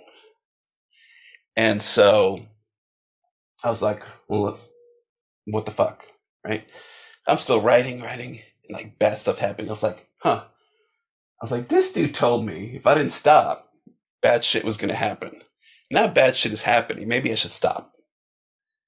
Right. Yeah, so I stopped. Right. So I stopped, and like things are fine. And I was like, what am I talking about? Like, that doesn't make any sense. I'm a grown ass man. I'm gonna do what I want. So I go back and start writing, and like bad stuff starts happening again. And there were like other things going on, even within the house. I don't know if I've talked about that, but like the kids starting seeing like a thing upstairs, Really? like a being. Yeah. Oh shit. Yeah. And like my office setup is this room in the garage, like off to the side. And like, if I would be in here for a while, when I leave, like you could feel like there was somebody following me, right? And you get that feeling sometimes, right? Mm-hmm. But then like you turn it around and you don't feel it anymore. Yeah. Not this time, buddy. Like if I turned around, it was there. Really? You couldn't see anything, but you could feel something. And so this happened for like a couple weeks, and finally I was like, listen, I don't know what the fuck you're doing, but you need to quit, right? Mm-hmm. Like I'm getting freaked out. The kids are getting freaked out. Anyway, so when that happened, they quit seeing it. And I was like, you know what? Maybe I should just not write the story down, right? And so, I've mentioned this a couple times. Matter of fact, I think I partially talked about it with Mike one time on Monday's Eve. Nice shout out to Mike. Yeah, but I've never gone into specifics because like it's still very detailed in my mind, and I haven't decided to go back to writing it. And this is several years ago now. And the weird thing is how my life has changed as a result since this stuff happened. Because I haven't stopped searching. I haven't stopped doing my research. But there are certain things that I did stop. For example, the podcast I stopped. Mm-hmm. I stopped writing the story. And I decided to kind of go in a different direction. And, again, I started studying Kabbalah because I figured I was old enough now. I was a big boy. I could read some Kabbalah. And things really have changed quite a bit. I mean, when this whole thing was happening, like things were really bad, dude. Like my wife and I almost got divorced at one point. Like I left the house. Like I spent like a month at my dad's house. I feel you. Because like everything was shit. Like my car was breaking down, relationship was shit. Like I don't know, everything was bad. Yeah. So I took that month and I came back, and slowly but surely things started going great. And now it's years later and it's still great. Right? But I feel like that's a process that I need to keep doing internally because of whatever this dude said. Okay. And so I continue doing it, but it's helped me realize that I did need to integrate a lot of things. I think once you start studying some of these kind of fringe topics, you can go into some really weird directions, right? And I've said a lot of weird things during this recording. A lot of it kind of in jest, right? Because some of the stuff is just kind of crazy. But it doesn't mean that like there isn't some element of truth into any of it, right? Like I said, it's probably all true. Or if it wasn't, then it kind of becomes true. I do like really believe in this, like the ability to enact change. I don't want to say if you believe in it hard enough, right? Because I don't want somebody to say, well, if I believe I'm going to be a millionaire, I'll be a millionaire. That's not the way it works. Right. But you do need to kind of let go of a lot of shit inside of you. And sometimes that will cause issues, right? But maybe in the end, it ends up working out, right? And maybe it doesn't. Like maybe I just got lucky, right? Because like, what if the things that I got rid of about myself caused me to actually lose everything, right? Like, what was said to me because like as a way to stop me from continuing, um, or was it helpful, right? And so you can talk about like tricksters, for example. Right. What if this thing was just tricking me, right? What if it's telling me not to do it because it knows, well, you don't tell me what to do, I'm gonna do it anyway, right? And telling me, well, if you continue, you're gonna lose everything, but then not tell me what happens after, right? Yeah. What if you have to lose everything? You have to lose all of what you are or you think you are, in order to create something new, right? And this is where we can get back to these, stages of alchemy, because you do have that, right? You get to the separation stage, you're kind of getting rid of all this psychic baggage, and then you get into conjunction. So you got to start reintegrating body and mind and spirit together, right? And then when you get to that place, you're like, okay, so what are the leftovers, right? What are the leftovers? So you start fermenting that stuff away, right? You start getting rid of that stuff. And then whatever's left over out of that, you have your distillation step. So you boil everything away into the little glass beakers, and then when they get to the glass beakers, cool down and start condensing back again into something else, right? That's why I brought up, and I mean, you can find all the images for the Mutus Liber online, I'm sure. But that's why I brought that up as kind of an example of going through this process multiple times, because you're not going to get there the first time around, right? Part of growing as a person is realizing there's always more out there, right? What's that one saying? The wise man knows he knows nothing, right? Yeah. That's like the truest thing anybody could ever tell you, right? If you think you know anything about anything, I'm not going to listen to you. Okay. That's why I tell people, don't listen to me. I don't know anything. Just it's all a joke. Okay. Because it is, right? Just think of this whole thing as kind of like a giant playground, right? And when you kind of see it that way, things go like way smoother, man. Way smoother. Again, I don't want to bring up your stuff, but I can sense it. Like when I listen to your shows, I can hear it in your voice, right? Feel free, man. Bring it up. I'd like to hear your insight. No, I don't want to, bring up your personal life in public. But like, it's gonna be fine, dude. Right? Though everything is a mess, all is well. Right? Everything might seem like a disaster, but like, you're here, right? You're doing something with yourself, right? Like maybe you don't think that the podcast is like it, right? Maybe you're like, man, I wish I could like do the podcast for a living, right? Maybe there's a reason like that's not the case though, right? You got to think about that kind of stuff too. I had to think about that. I had to think about that when I was doing the podcast, right? When I start getting people coming to me for like advice, that's not what I'm here for, right? I just want to share stories. Yeah, and that is just to clarify, because I think that's very cathartic to bring up. Like, yeah, it would be great to make money off of this podcast. And I know you're not saying this, but just because I pride myself on this, for lack of a better term, I really don't do this for the money. It is a passion project, but fuck yeah, it would be great.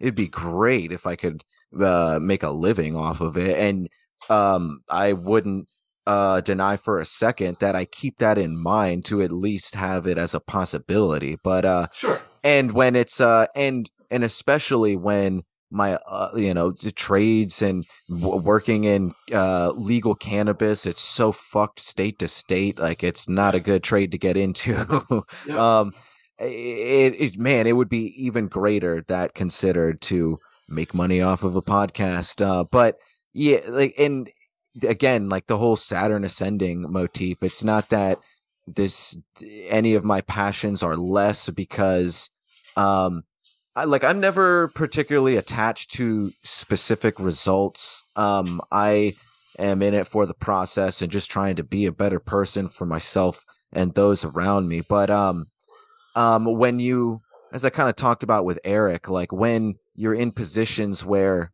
you're you're not, it's not a matter of getting what you want, it's a matter of not even getting what you need in some cases. Sure. how Yep. do you how do you not let that jade you, and like desensitize you, and start thinking Well, about letting that taint the things you enjoy. It could go the other way though, right? Because I've had this talk with my kids. Right? They'd be like, "Oh, let's go to the mall today, and then let's go eat afterwards." And tomorrow they're like, "Oh, well, I need this, and let's go to Starbucks, and let's go to dinner." And I'm like, "Bro, every day, right?" I mean, when I was growing up, it was just me and my parents, right? Until my brothers came along. But like, both my parents worked 2 jobs, right? And we were still broke. Like, we lived in a 1-bedroom apartment. I didn't even have a room. I didn't even have a bed, right? I had a mattress. Damn. And so at night, I would pull my mattress out from underneath their bed, and I would sleep on it. And in the morning, I'd pull it back under their bed. And it was a single room, okay? Maybe like twice as wide as the room I'm in, okay? And the bed was in one corner. There was a little kitchenette, right? It was like a little 1-room studio kind of thing. And they were always working. So I'd prepare myself for school in the morning. One of them would take me. When I got out of school, I'd walk my ass home, right? And so my experience growing up, very poor, is very different than, for example, my kids, who are fortunate enough where we can provide essentially whatever they need, right? Mm-hmm. But then they kind of lose the aspect of like understanding the value of things, right? Even though, like, obviously I've implemented, like, hey, if you want something, you need to do something, right? You want some value, you give value back. Yeah. And like, that's worked out great, at least for the younger one. We'll see about the older one. But for the younger one, it's working out really great, right? I'll be like, okay, you do all your chores, Sunday you get paid. Okay, you need something, you use the money that you earn from your chores. If you don't have it, if you really need it, I'll get it for you, right? But if you just want to go to Starbucks, you pay for your own Starbucks. Yeah. You know what I mean? But like, if you're in the industry or trying to get in the industry, maybe like try it in a different approach. Or, if you try it a couple of times, it doesn't work out, then well, maybe try something else. I can't give you an answer, right, of what's going to work out for you. But something will work out for you, right? Something always works out for everybody. Sometimes it just takes forever. I mean, it took me almost 20 years to figure out that, like, I actually enjoyed the job that I have, right? Because I've been in a very similar industry or similar industries in similar roles for basically my entire adult life, right? Mm-hmm. But it hasn't been until the last maybe year or 2 or so that I've really like learned to enjoy it and appreciate it, and like actually internalize a lot of the experiences that I've had over the past 20 plus years doing it, where I'm just like, okay, yeah, like, because now you have the experience, right? So, for example, I'm in management. So when I first had to deal with like a conflict between 2 employees, what am I going to say? I never had it before, right? Like, I was a 20-year-old kid with my first job managing people. Mm-hmm. And what do I say? Like, oh, well, don't fucking do that. Well, you can't say fucking for once, right? So, but you learn, right? Like you get scolded along the way, and you just hope that you can do it better the next time. And I mean, that's all I can tell you, dude. Like, you're still a young dude. I mean, you're 28, man. That's a baby to me, right? But you're a smart dude, right? And you have a good head on your shoulders. So I know you're going to figure out what it is that you want to do with yourself. Maybe you just haven't found it yet, or maybe the way that you've approached it so far isn't the right way to approach it, right? Maybe you are in the right like place. Maybe you're like where you are now in Florida. Maybe that's where you should be. Maybe it's not, right? Maybe the job that you've chosen is the right place. Maybe it's not. Yeah, I think so yeah, it's so simple in explanation, but in practice it's much more complex. The whole idea of just embracing the Tao, if you will. And Yeah. yeah, and just riding the wave instead of trying to, there's that classical trope of like magic versus mysticism. Like, do you learn to work with what's around you, or do you try to put lightning in a bottle? Like, I don't know, they kind of call it's all depends on the situation sometimes, and the seasons of life, if you will. Well, and that's why I'm saying, like, if something happens, don't shy away from it, right? Like, it's Right. easy to ride the wave when it's nice and sunny out. But when the storms come, it's not so easy to ride the waves, right? Mm-hmm. Because you're worried that you're going to end up underwater, right? So you just got to find a way to not feel like you could end up underwater, because you're not, Yeah. right? All that stuff is just self-imposed delusions. Well Just said, don't my need to worry friend. about that stuff. Yeah. I appreciate it, and I hope this wasn't too self-indulgent on my end. I don't think so. I mean, this show is all about sharing life experiences in along with the research, because if you don't have context for these things, they lose a lot of their meaning. So I hope I mean, regardless, I think I think the stuff I mean, I guess to put a cherry on top, I have enough wherewithal and bigger perspective to understand that this is definitely a season of life. It's one of the processes, and I am not I'm not desensitized or like jaded from that or anything. I think sometimes though, for lack of deeper philosophical explanation, I get impatient. I'd like to give myself a little more credit. It's not just impatience, but impatient, for short. Because I feel like it's not even like I'm waiting on the rest of the world. I'm impatient because if something isn't going right, it's like, well, God damn it, I must be doing something wrong. Can I at least figure out what I'm doing wrong, and then we can bridge that gap. Sometimes it's not. That's probably a pretty overly masculine mindset, I guess. Sometimes you just got to let it be, and not try to lasso the situation, just try to navigate it. Yeah, here. I'm going to give you one last analogy, and then we can wrap up. Right on. All right. When you go to bed at night, do you worry yourself to death about how you can make sure the sun comes up tomorrow? No. Okay, so why is this any different? Yeah. Well said. Yeah, I like that a lot.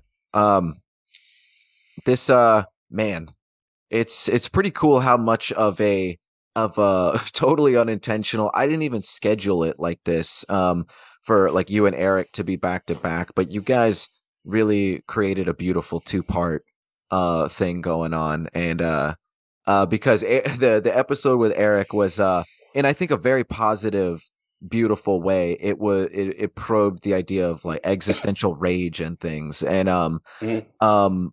and not letting that jade you. And here we've talked so much more about what to do with some of that rage and some of that untransmuted lead in a very practical modern day sense that goes well beyond the allegories. And there's no concrete answers here, but I think that's why I like alchemy so much in the long run.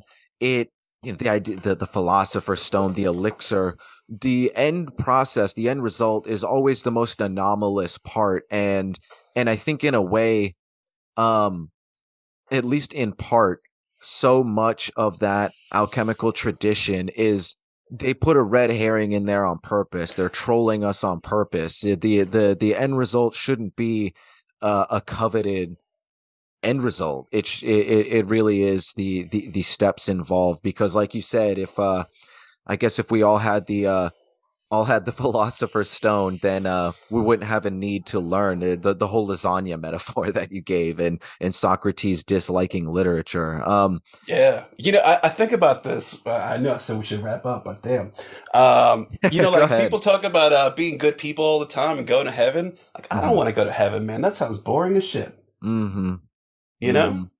Mm-hmm. That old Twilight Zone episode where the guy goes to the afterlife and it's all just perfect, and he realizes that it's hell all along. Yeah, that's right. That's Yeah, right. so fucking true, man. I really feel that. Um, but yeah, what do again, fuck advice, but what would you have to say to anybody not just going through a rough time, but alchemy in the modern day, metaphors aside, like brass tacks, what do you have to offer up to people in terms of what to keep their eyes out for? What are the biggest thing, the takeaways, that and things like that?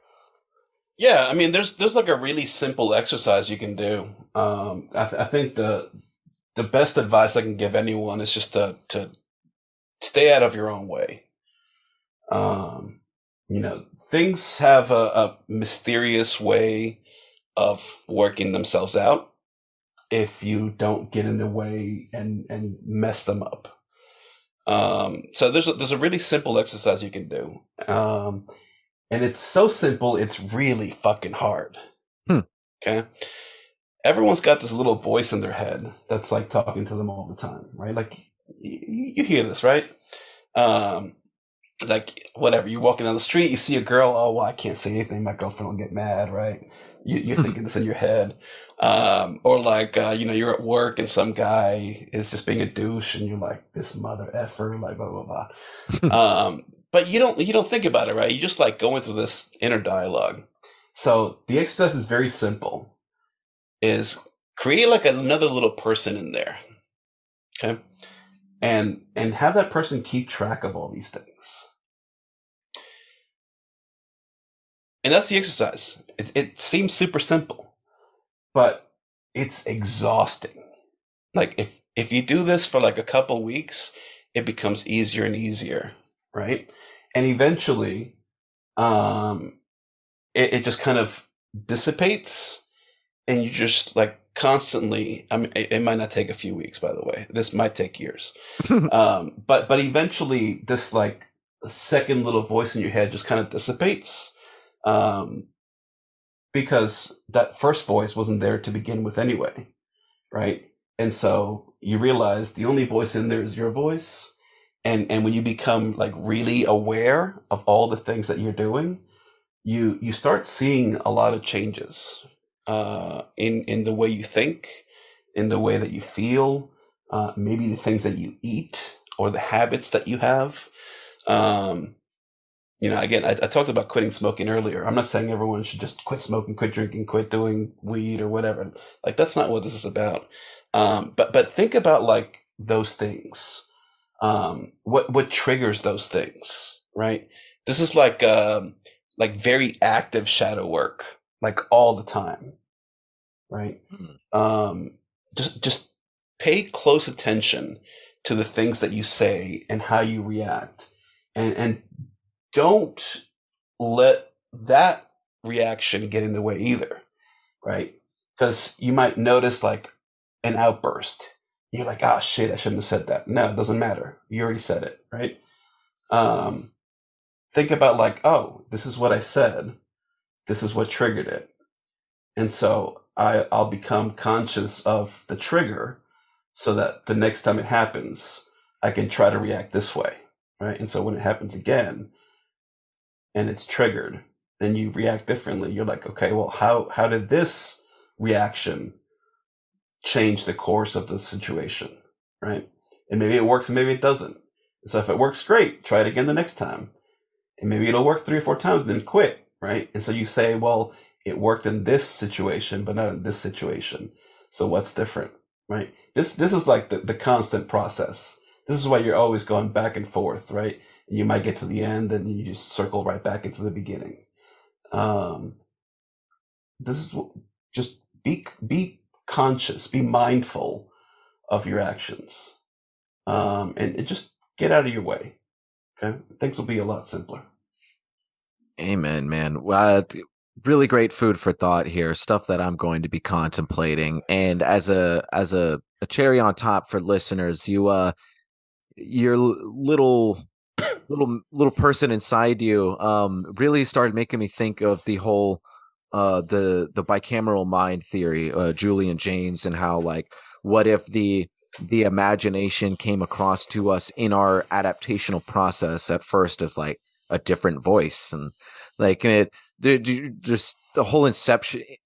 There's a whole inception thing kind of going on in my mind of the different embodiments of it. Yeah, like I don't know. I don't think I could articulate it right now, but you struck something in me there. I like the multiplicity of that. That's fucking wild. And we can talk about bicameral mind next time if you want. I got some ideas. I would say it's the opposite. I would say imagination comes first. Yeah. See, I'm totally like, people push back sometimes when you bring up Julian Jaynes, and it's like I don't think the guy had all the answers, but I love where he was going with it. It's a fascinating idea. Yeah. So yeah, that'll be a fun little cliffhanger for next time. We'll definitely be getting Martin back on with the new year. He's definitely like a recurring cast member of the show. So it was great to have you back on, man. Anything like, I know you don't really give a fuck about social media these days. Nah. So is there any like written work, like any book that you would like to toss out to a listener who loved this conversation and wanted to follow it up with something else? Like just any good alchemy that you've been reading lately, some Kabbalistic authors or something. What have you been reading? What are you into right now? What are you working through? So I'm actually reading a lot of sci-fi right now. Okay. Not really any mystical stuff.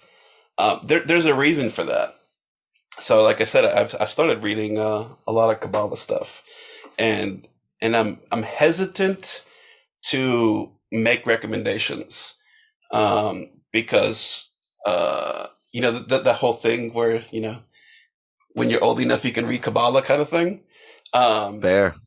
I don't know if it's like hey, when you get to 42 now you're allowed to read it, but I think there is something about like understanding that the right knowledge and the right teacher comes to you at the right time. Yes, I agree with that. And so I'm hesitant to make recommendations on anything. I would just say read everything and anything, right? And don't hold yourself back because you might be confused or because you don't think you'll enjoy it, right? There's sometimes you're like, well, I don't like here, I'll give an example. Like I don't agree with Muslims, so I'm not going to read the Conference of the Birds. Well, you should read the Conference of the Birds. Or let me rephrase. It's a good idea to read the Conference of the Birds. Because there's a lot of really good esoteric knowledge in that book. Doesn't mean you have to be a Muslim to read it, right? Amen. You don't have to agree with anything that's going on there. But again, the right knowledge will find you at the right time. So read whatever you feel like you're in the mood. And I guarantee you, if you are meant to read it, it will show up in front of you. Okay? And it might just be something completely out of the blue. Which is probably why, I mean, I love sci-fi, but that's probably why I'm reading some sci-fi right now. Childhood's End is what I'm reading, by the way. I do recommend that. But it might be out of the blue, but maybe there's a reason that it's coming to you at that time. There's some really cool concepts in a lot of these sci-fi books. So just expand. When you feel like you shouldn't be reading, say, a biography of someone, maybe you should. I don't know. Just go out to your Barnes and Noble. Does Amazon have like a what's that Google thing? I am lucky. I'm feeling lucky. That's what Amazon needs, is like an I'm feeling lucky for books. That would be awesome. Yeah. I like that. I wonder, we should experiment on this. Go to google.com and just type in like alchemy and do an I'm feeling lucky. I'm wondering like what book would come up. Do stuff like that, right? Like don't waste your energy on like choosing things. Steve Jobs had that whole thing where he only wore blue jeans and black turtlenecks. You know about this, right? I've heard about how much of a stickler he was. I don't know if that plays into it, like a penny pincher. He was a stickler, yes, and apparently very tough to work for. But Steve Jobs had this thing where he only wore blue jeans and black turtlenecks every day. Okay, that was his uniform.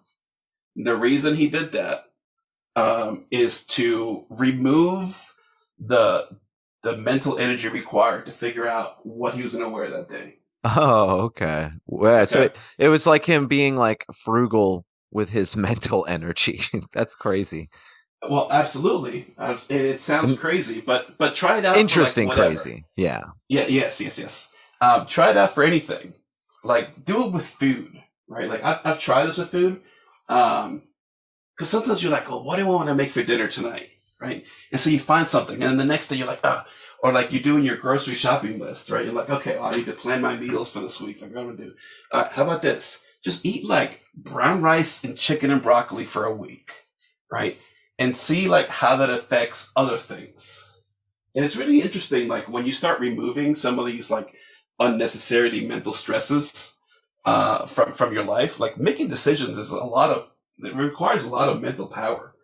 When you start like removing some of these like simple things, like what am I going to eat for the next week? You start to see you have a lot of focus, because you can devote that energy to other things, right? And you're like problem solving in the background without even thinking about it, because you've like freed up all this like computational power in your brain. It's pretty amazing. Yeah. Hell yeah. Well, yeah, man. Like I said, you've definitely left me with some stuff to chew on and mull over. And I think, for whatever it's worth, we covered some alchemy in concept and practice in the modern day pretty goddamn well. About as good as you can without without getting into like source material that gets infinitely more complicated. It's always fun. I always kind of feel like getting my Indiana Jones on, reading alchemical grimoires and shit. It's it's quite a wonder what some of them were saying. Sometimes you really have to put yourself in that headspace. Maybe we'll do that next time. We can talk about like maybe you and I can pick like a grimoire or something, or some magical text and try and make some sense out of it in real time. Yeah, that sounds good. That would be fun. Yeah. Okay. We'll keep that in mind. And we can translate the Voynich manual. How about that? Oh shit, dude. Yeah. That'll be a cliffhanger for next time. We're not fucking literally translating it, but that crossed my mind earlier to bring that up to you. It's just like, 'cause I keep forgetting to bring that up on the show at all. And it's such a fascinating, weird little piece of history. So next time, the Voynich. That's like a deep rabbit hole, man. A lot of people think that thing's fake. Yeah, man. Okay. Well, we got to stop here. Otherwise, we're just going to. Yeah, for sure. Because that is fascinating. Yeah. So little tidbit teasers. But yeah, thanks so much for coming on, Martin. Yeah, buddy. For listeners, it's on hiatus right now, as you've gathered at this point. But go check out the wealth of info over at the Alchemical Mind podcast. And don't forget, you've been listening to Black Hoodie Alchemy. I'm your host, Anthony Tyler. And tune in next week. Smoke weed and God bless. Get you a hoodie.